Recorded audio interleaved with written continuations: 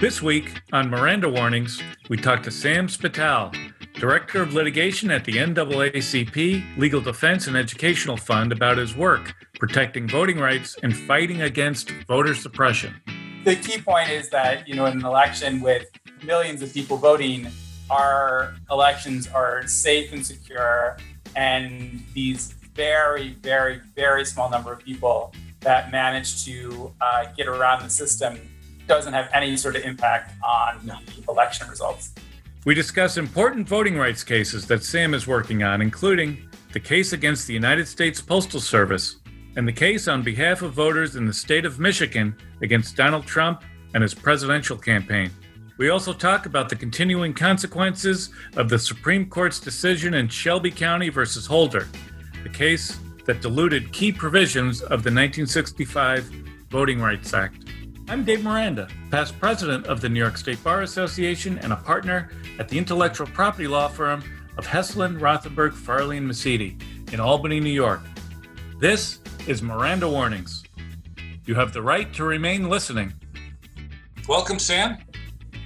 Thank you. It's great to be here. It's great to have you. Now, Sam, you've been obviously very busy, especially during the election year 2020.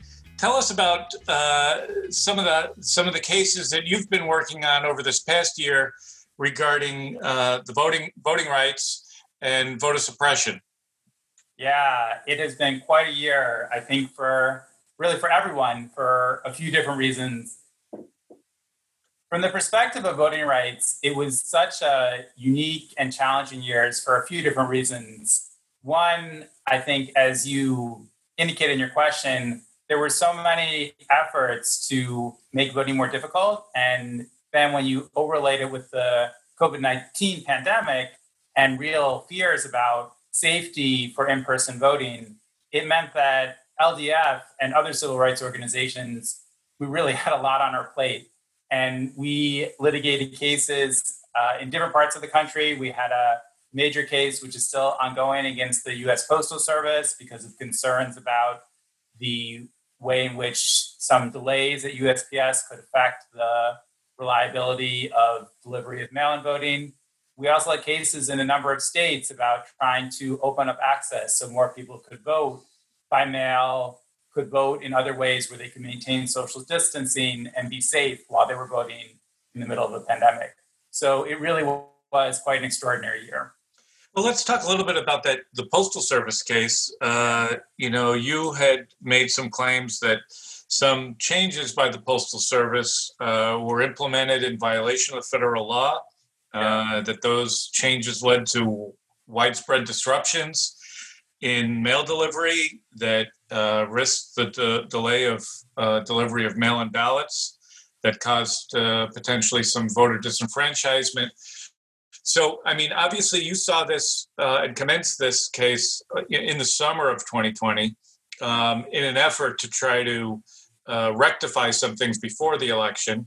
And so I want to ask you about some changes you were able to get, before the election that actually ended up doing so good. I know the case is still pending, but what was the effect pre-election that you were able to have as a result of this lawsuit? Yeah, it's a great question. I have to start by saying that when I was thinking about how I wanted to be a civil rights lawyer, I never thought I would have a case against the Postal Service. So it just kind of highlights what an unusual year this has been. Essentially, over the summer, there were a number of changes implemented by the new Postmaster General DeJoy, and we had very serious concerns that some of those changes were contributing to a very significant drop-off in the reliability of mail-in service, of mail delivery. And so, as you said, we filed a case representing, so I work for the NAACP Legal Defense Fund, known as LDF. We're actually an entirely separate organization than the NAACP, but we represent the NAACP in this case, along with our co-counsel, Public Citizen. And we filed a case arguing that these changes were made in violation of federal law, as you said, because there wasn't the requisite notice, opportunity for public comment, and that there was a real risk that there would be delays, significant delays that would affect election mail, and that also were affecting people more generally, people in terms of getting access to prescription medication by mail. So there were some other concerns that we had as well. We filed that case. The court in the District of Columbia agreed with us, granted a preliminary injunction. There were some other cases filed as well, including cases filed by a number of states and then some other private parties. What happened before the election was that there was this initial preliminary injunction, and the post office did not really comply with that initial preliminary injunction to reverse and suspend some of the changes they had made. And so we then filed a motion to enforce the injunction. And as a result of that motion to enforce, we had a pretty unusual situation where for the week or so before the election, we were having daily conferences before the court. And the judge, Judge Sullivan in the District of Columbia, really worked with the parties to ensure that the Postal Service implemented a number of changes that would really prioritize election mail. And we also were getting data every day about where mail-in ballots were delayed, where things were going more slowly. So we were also able to try to target some of our measures at places that seemed like they were having a harder time getting these mail-in ballots delivered in a timely way. Well, let's talk a little bit about some of the issues that were in that case, because it seemed like even over the summer or even before then, there was this larger concern about there being mail-in ballots. And, we had the president at the time was somewhat opposed to mail-in ballots. He said they were going to be unreliable. And then it seemed like the Postal Service was in fact ensuring or attempting to ensure that it would be unreliable, rather than step up and perhaps do a better job, because now we're all in quarantine and people shouldn't be risking their lives to go vote. Yeah. They seem to have gone in the opposite direction to try to make it more difficult for people to not only vote by mail, but do anything by mail. Yeah. So I think what you said is illustrative of a couple of unfortunate phenomenon that we saw over the summer. One was this real effort to sort of politicize and to suggest that mail-in voting was somehow unreliable or less secure or more likely to be the subject of voter fraud, none of which is true. Mail-in voting is safe, it is effective, it happens in many states for many years. Thousands of Americans have been voting, millions of Americans, I should say, have been voting by mail. And it's a great way to ensure that more people have access to the franchise. And so this summer, we did see changes that were very concerning. Whatever the motivation for those changes are, and I'm not really in a position to speak to that directly, you're being nice. You're being nice, right? So you tell me what you think, and then I'll tell you what it really is. There certainly was a concern that the effect of those changes would lead to disenfranchising people, because the post office's own data showed that they weren't delivering mail on time. And if you're a voter and you send your ballot in a week in advance, even a few days in advance, the post office really should be in a position to make sure that ballot is delivered in time. And so really that was the whole point of the case, was to make sure that the post office would do what we knew they could do, and they would take special measures to ensure that those ballots were delivered on time. And I do want to sort of say one other thing, which is that I think there's perhaps a disconnect sometimes between the leaders of any organization and the people who work for the organization. And the women and men who work at the post office, I think, have been extraordinary during the pandemic. And I think they were real allies for the American voter throughout the process. So it was really just a question of making sure that leadership had the right policies in place so that the folks at the post office could do what needed to be done. Yes, and I agree as well. And I was also never saw it coming that the Postal Service would become politicized. And let me ask you this about the case, the Postal Service case, at least. Now we've got a new administration.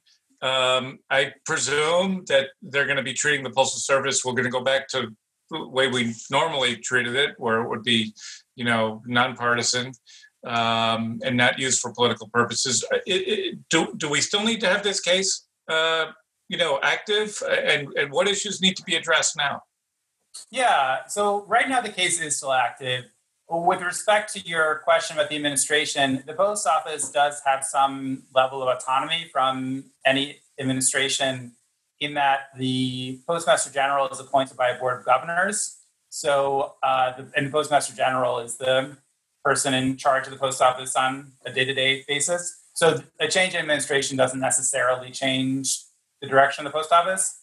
I think that one of the things that remains concerning is that we had a lot of special procedures that were in place this election, and I think they were enormously effective.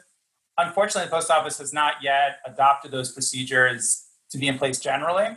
So I think that from an election perspective, it's really important for the post office to adopt procedures so that in election after election, the American people can have confidence that ballots will be expedited, there'll be the use of express mail networks when they need to, that there will be very specific measures in place so that you know if your ballot is mailed in time, it's going to be delivered in time. And so I think that's one of the reasons why the case remains important. The other thing I'll just say briefly is that we're continuing to see real delays in the delivery of mail. And part of that is surely the impact of the pandemic, but we also want to make sure that the post office's policies are consistent with getting mail delivered in a timely way, because during the pandemic, more than ever, people are really relying on the mail for the basic needs. Let me ask you a little bit about some of the underlying claims that were made about mail-in ballots, that there was some, some likelihood of greater fraud if there's mail-in ballots, that there were voting irregularities in the last election that requires us to provide different measures for voting, maybe more restrictive measures.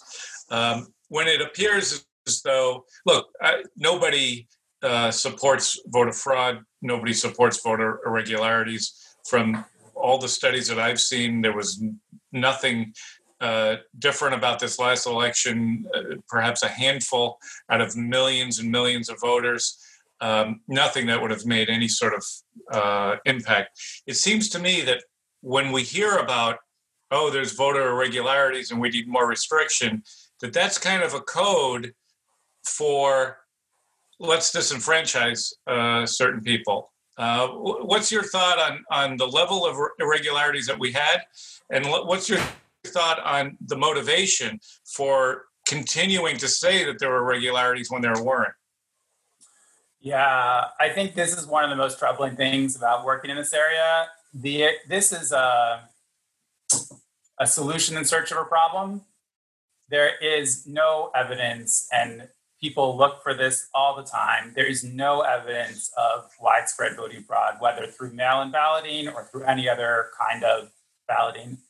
Throughout the most recent elections, but also previous elections, elected officials, folks who really study this from across the political spectrum, acknowledge the issue of voter fraud in American elections is vanishingly small. There's no evidence of any kind of significant or widespread irregularities, much less that would affect the outcome of any election.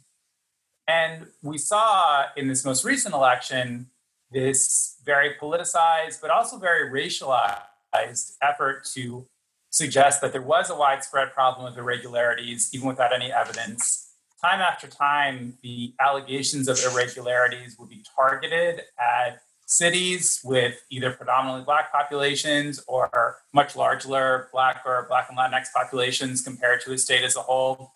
And with these false assertions that, there's widespread fraud in Philadelphia or Milwaukee or Atlanta, again, no evidence whatsoever.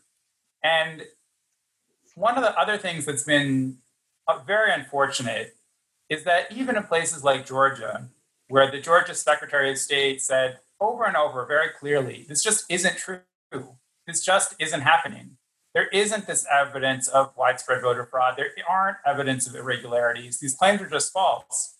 And yet now the Georgia legislature is considering proposals to restrict these measures that expanded access to the ballot. We should all in this country be working to ensure that as many people can vote as possible, that they can vote safely, and to sort of see even those who have recognized that there is no evidence of voter fraud to sort of indulge the possibility that maybe we should impose new voter restrictions is quite unfortunate. Quite unfortunate.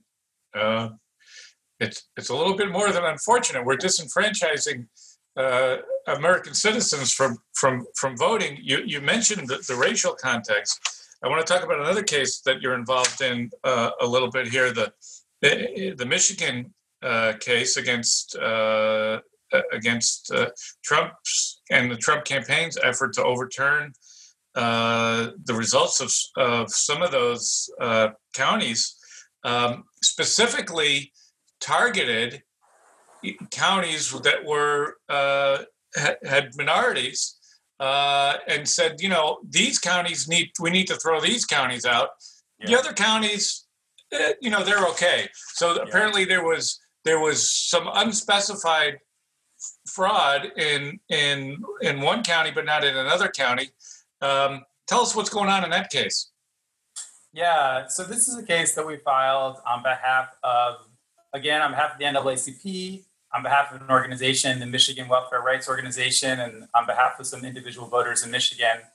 And the case is addressing this really just extraordinarily disturbing phenomenon where the former president of the United States and other political leaders repeated these false allegations of voter fraud and engaged in this campaign to try to overturn the will of the people by arguing that votes in predominantly or disproportionately Black or Black and Latinx communities should not be counted. And you pointed to some of the kinds of statements that we saw. There was a canvasser, someone who was responsible in certifying, election results in Michigan, who said, well, I'd be willing to certify that Wayne County's results were correct, except for Detroit. Detroit being the part of Wayne County that is predominantly Black.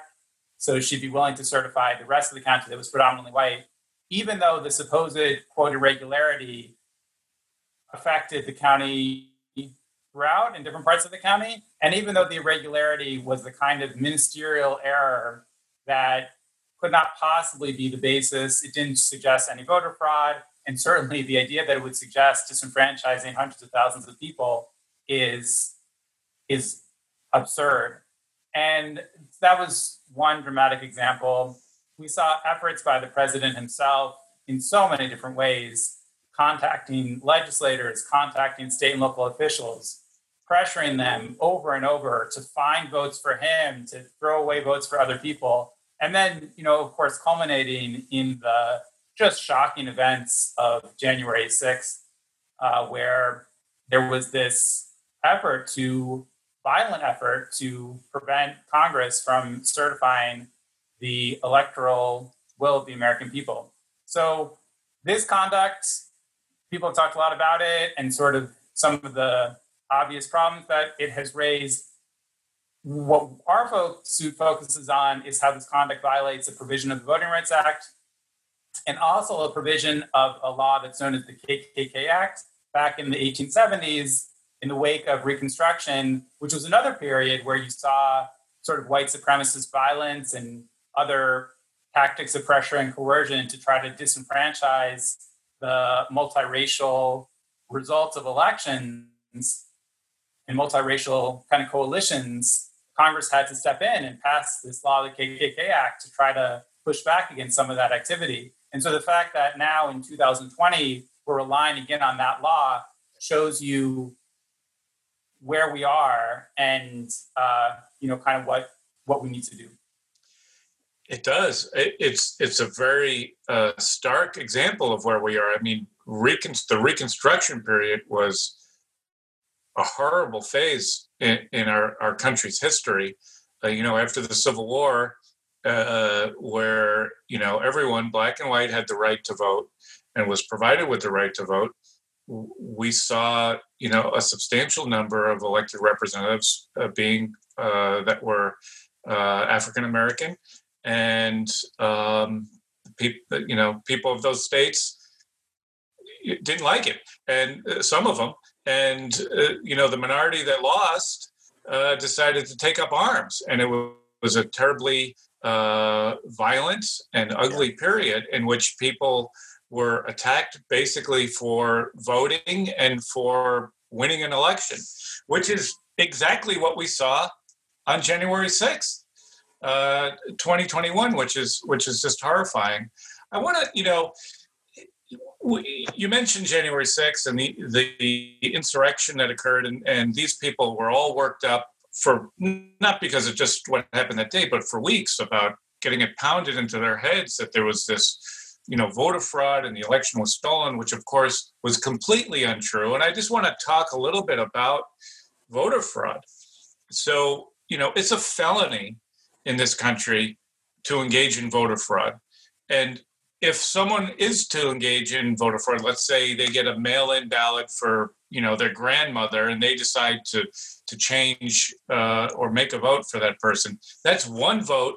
You've just committed a felony, and there's no way that that's going to change any election. So you would have to have thousands upon thousands of people coordinating this. Can you talk a little bit just about how unlikely and improbable it is that we would have any sort of substantial voter fraud in this country? I think you hit the nail on the head. The idea that there would be some sort of coordinated campaign in a national election is it's difficult in the first place. But then there are a number of different measures in place that really prevent fraud. It's not easy to just get someone else's ballot and mail it in. There are very specific measures that states use to ensure that it really is the right person casting the ballot. And I think that, Pennsylvania is a good example where after this extensive search, really trying to uncover anything that anyone could find, I believe they came up with 2 or 3 examples of people who had fraudulently cast ballots that should have been cast by someone else. And as someone pointed out, President Trump fully won the fraudulent vote. All right, 2 or 3 of those ballots were cast for him. The key point is that, in an election with millions of people voting, our elections are safe and secure. And these very, very, very small number of people that manage to get around the system doesn't have any sort of impact on the election results. And the other point I would just really underscore for a second here is that I think that the narrative of voter fraud, and the reason why the narrative resonates so well, whether from 100 years ago or today, is that it's premised on this idea that certain people don't really deserve to vote.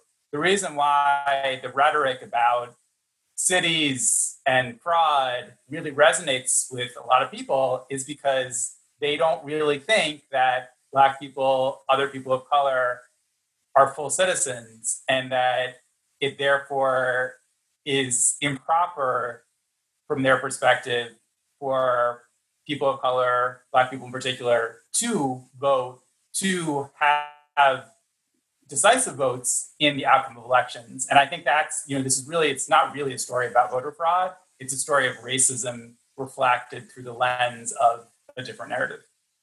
Well, that's certainly true. But we already fought that battle, and that's over. And we need to move on. I think when we're talking about widespread voter fraud, and you mentioned some of the instances.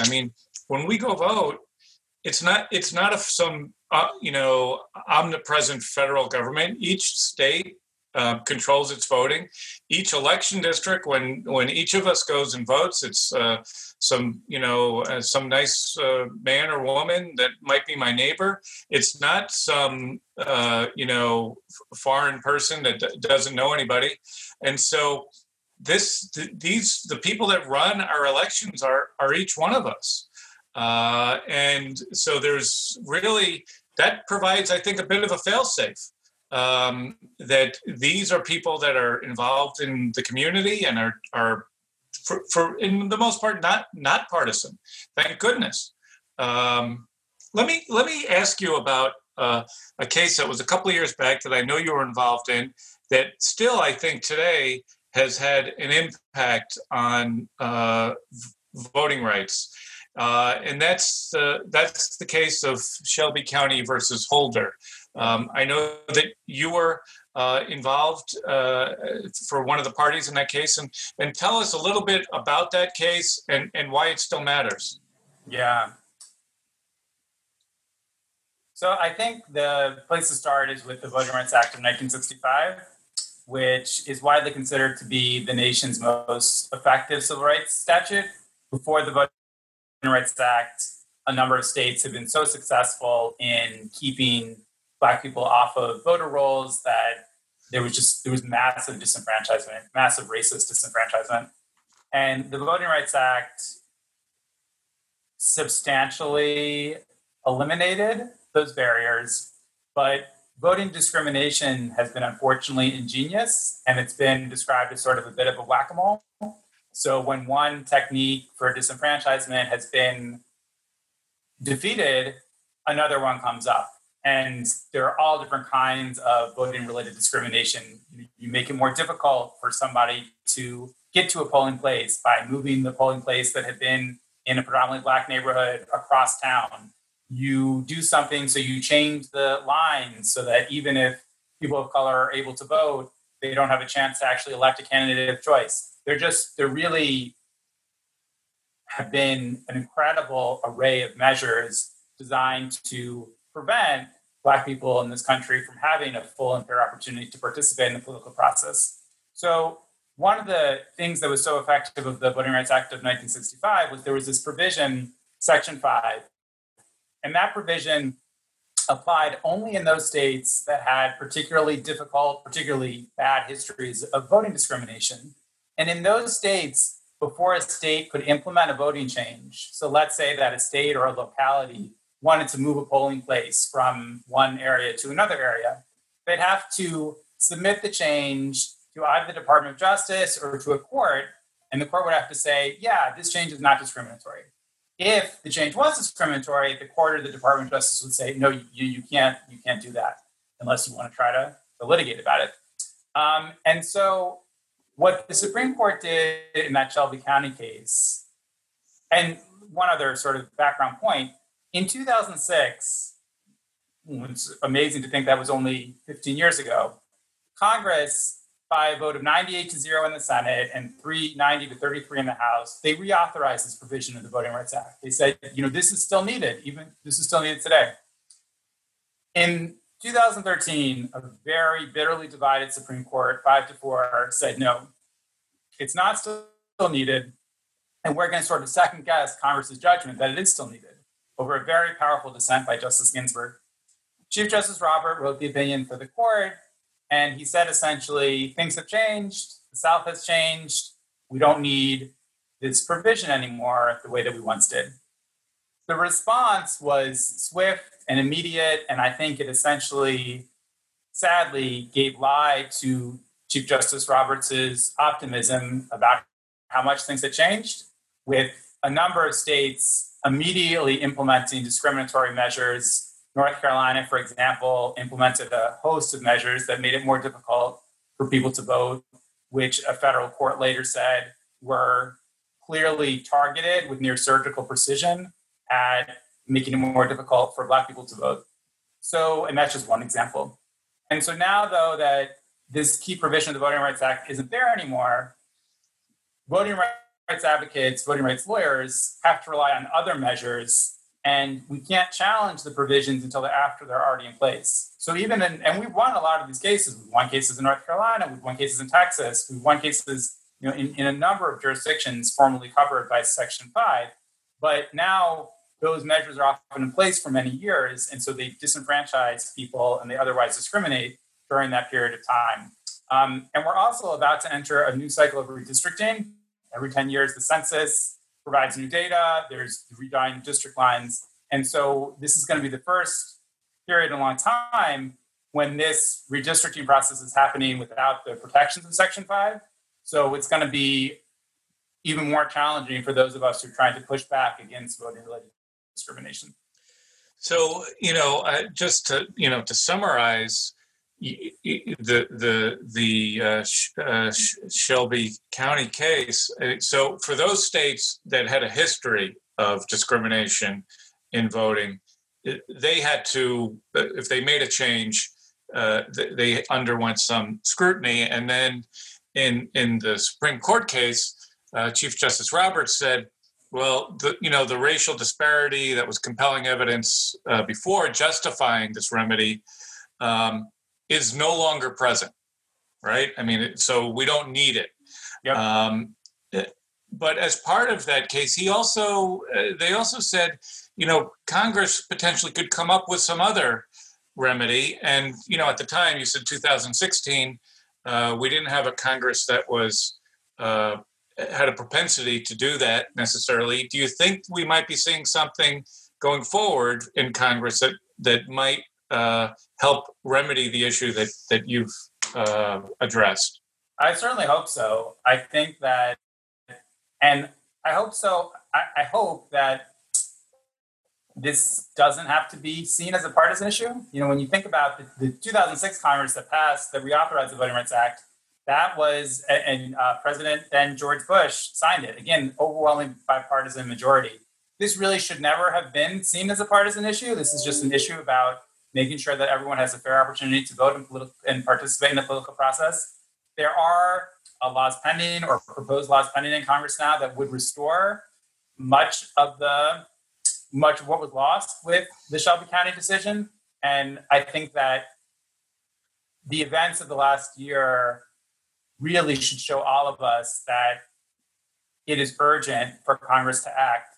It is urgent for Congress to restore the Voting Rights Act and to take additional steps so that all Americans can vote freely, fairly. No one should have to wait in extremely long lines to vote. No one should face unreasonable burdens. No one should face indignities. And everyone should have a fair chance not only to vote, but to know that they have a fair opportunity to fully participate in the political process to elect candidates of choice.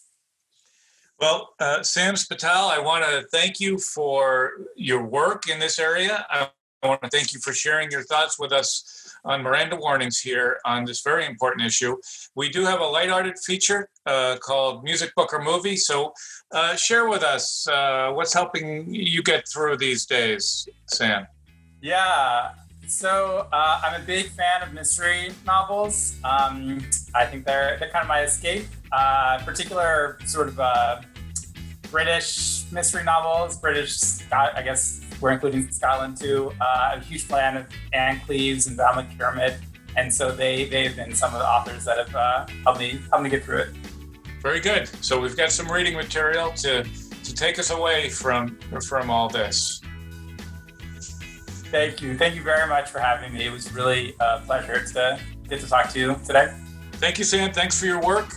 You stay well, and we look forward to successful resolutions of these very important cases that you're working on. Great. Thank you. Take care. If you like Miranda Warnings, you have the right to rate, review, and subscribe wherever you get your podcasts.